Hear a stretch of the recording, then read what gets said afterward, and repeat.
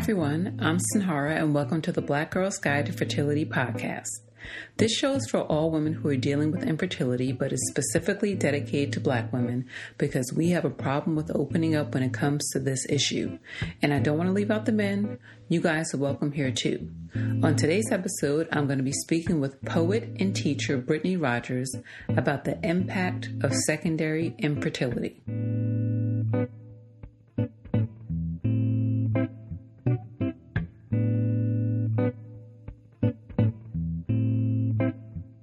What is secondary infertility?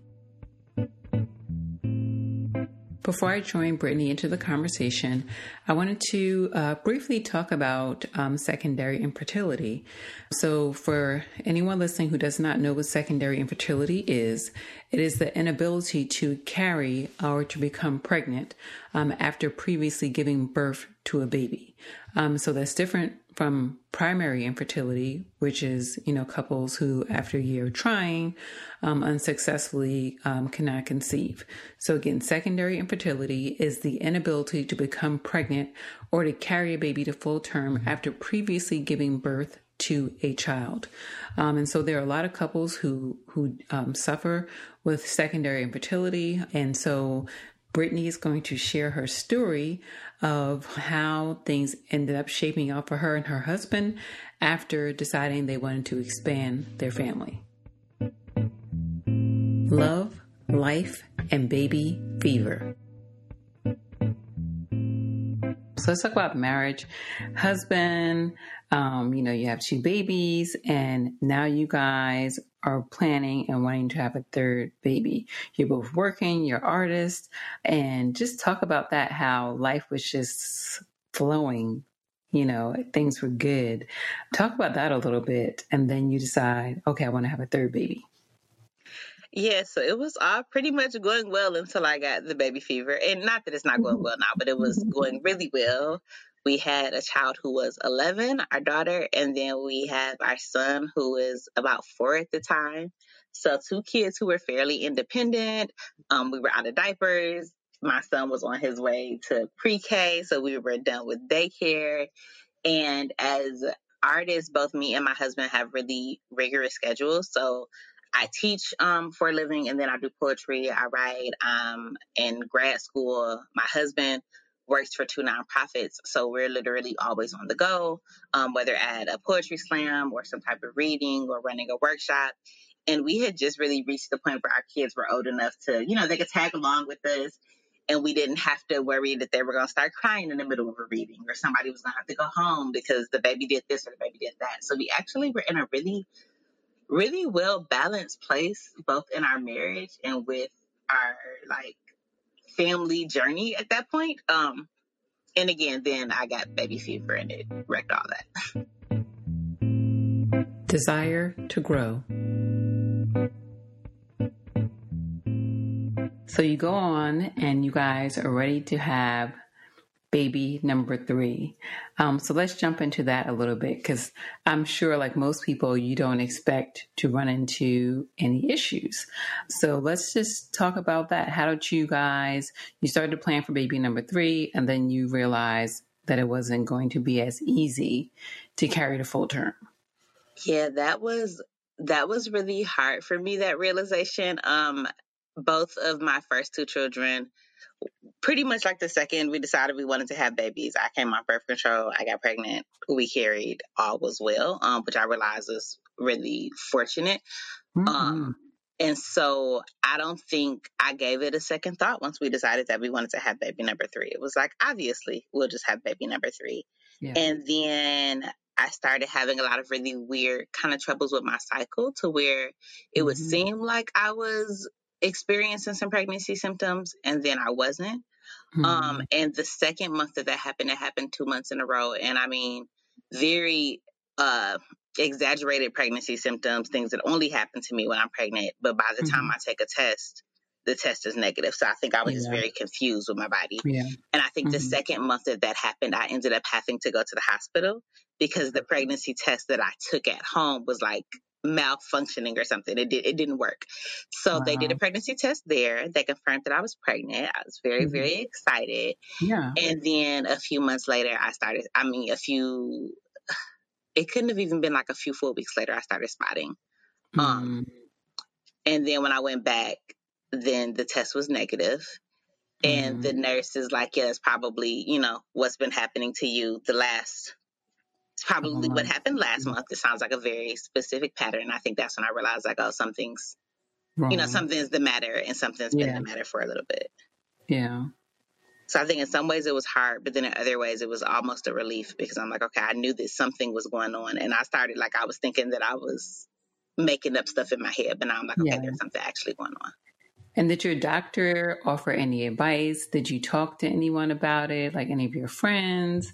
Because sometimes it's hard, you don't know who's experiencing the same things you're experiencing.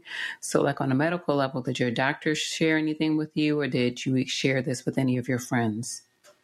It was very difficult actually because most of my friends don't have children.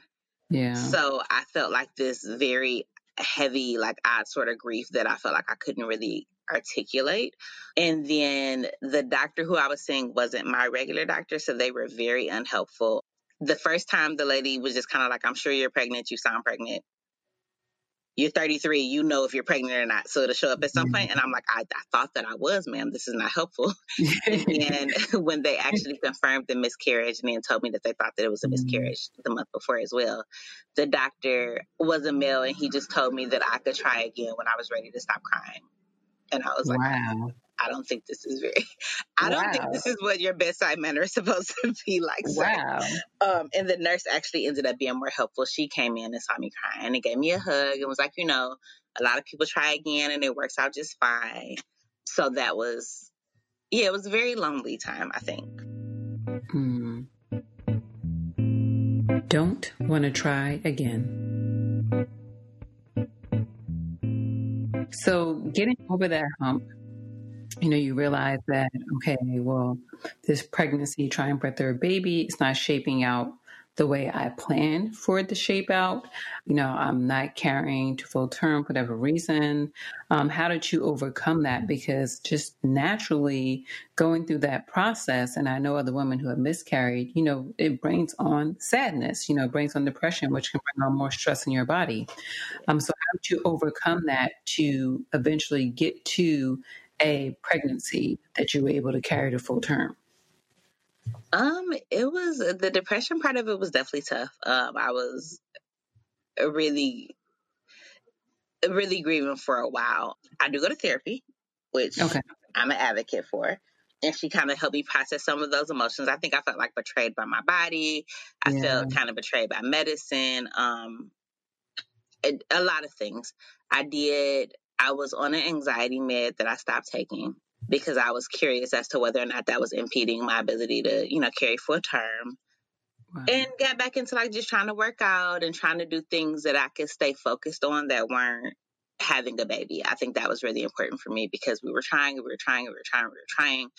And I'm a teacher, so I was also trying to get the timing just right. And then I Yeah. had at some point to be like, okay, well, just whatever happens will just have to happen. And I have to focus on something different because this is not good for my mental health. Yeah.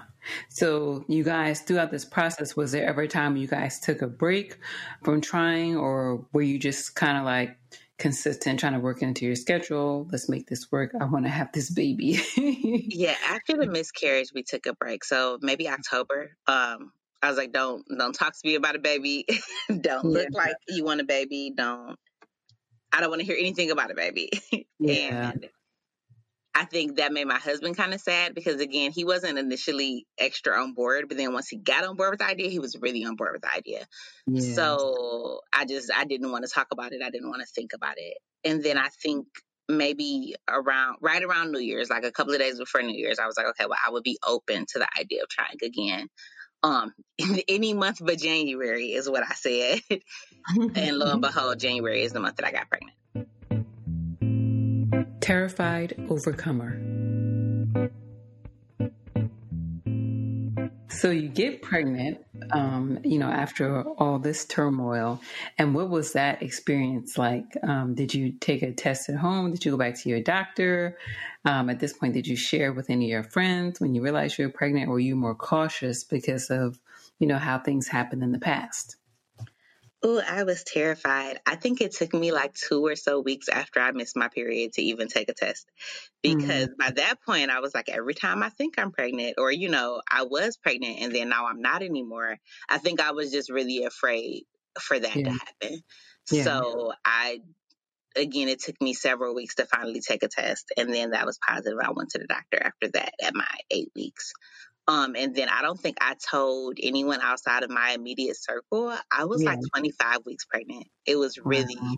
well into my pregnancy before I Yeah, told people. yeah, yeah. Wow. And then so you're pregnant, you tell people at 25 weeks. I know I saw your beautiful maternity photos. Were people shocked when you shared that you were pregnant because you hadn't like really displayed it or like really talked about it? And did you ever share with anyone after, you achieved this pregnancy? Did you ever share with anyone what you had gone through?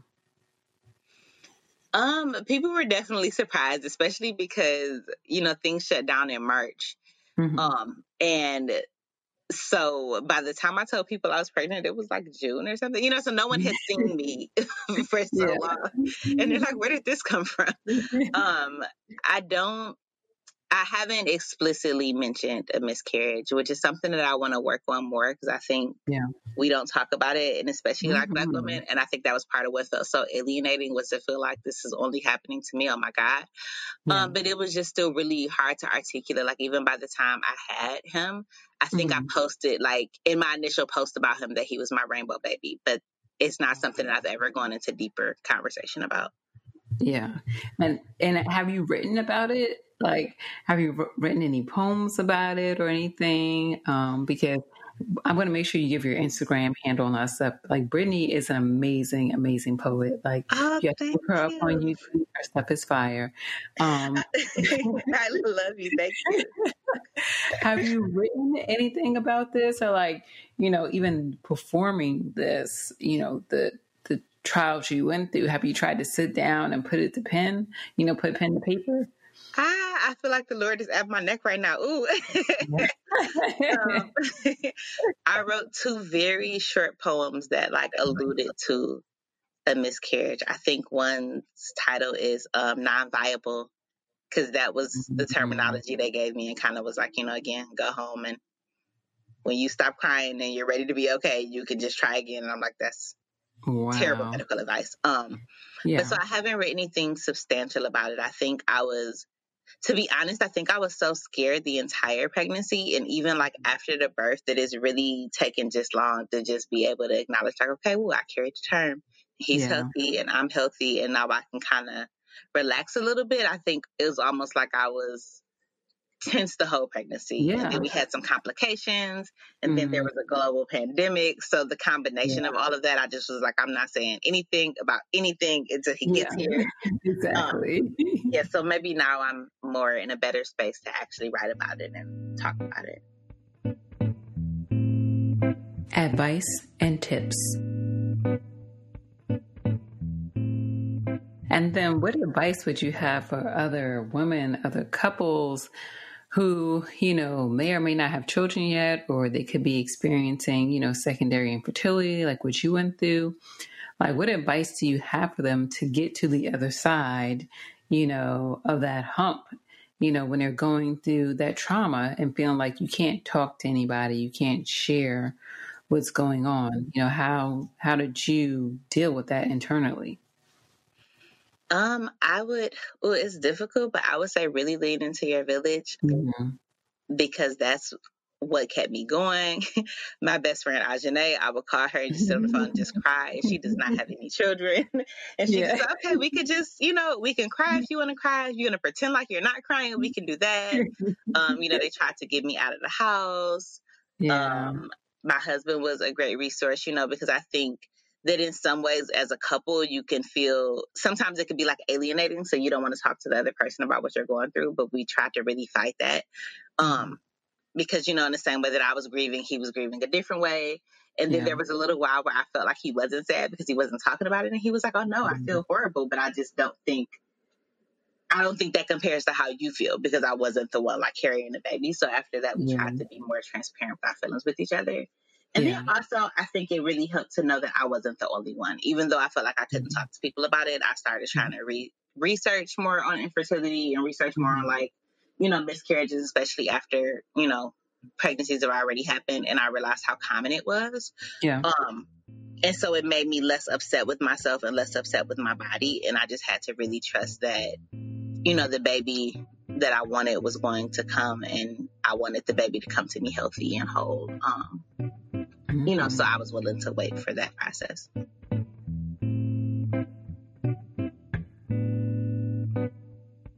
I'm Sinhara Eastman, and thank you for listening to the Black Girl's Guide to Fertility podcast. You can stay connected with this movement on my website, Facebook, and on Instagram. And if you haven't already, please join my mailing list at blackgirlsguidetofertility.com and on sinharaeastman.com. And please be sure to check out the first 2 episodes of my web series that's currently on YouTube.